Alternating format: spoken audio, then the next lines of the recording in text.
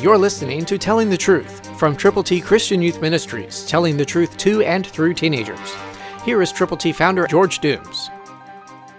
Believe on the Lord Jesus Christ. Do you love Jesus? How much do you love him? Listen to what he said. John 14:15, New King James.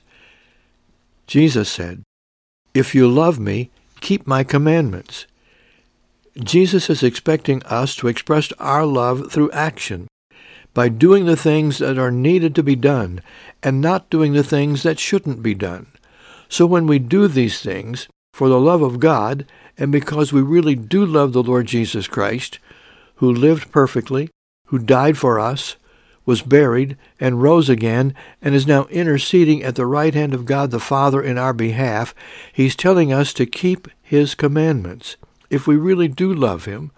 So if you really do love him, how much do you love him? Enough to go to people who don't love him, who may not even know about him, and tell them how to get to heaven? Share with them God's ABCs, the plan of salvation.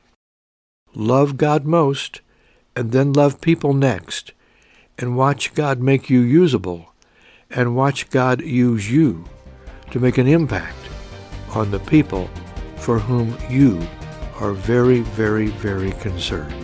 Christ through you can change the world.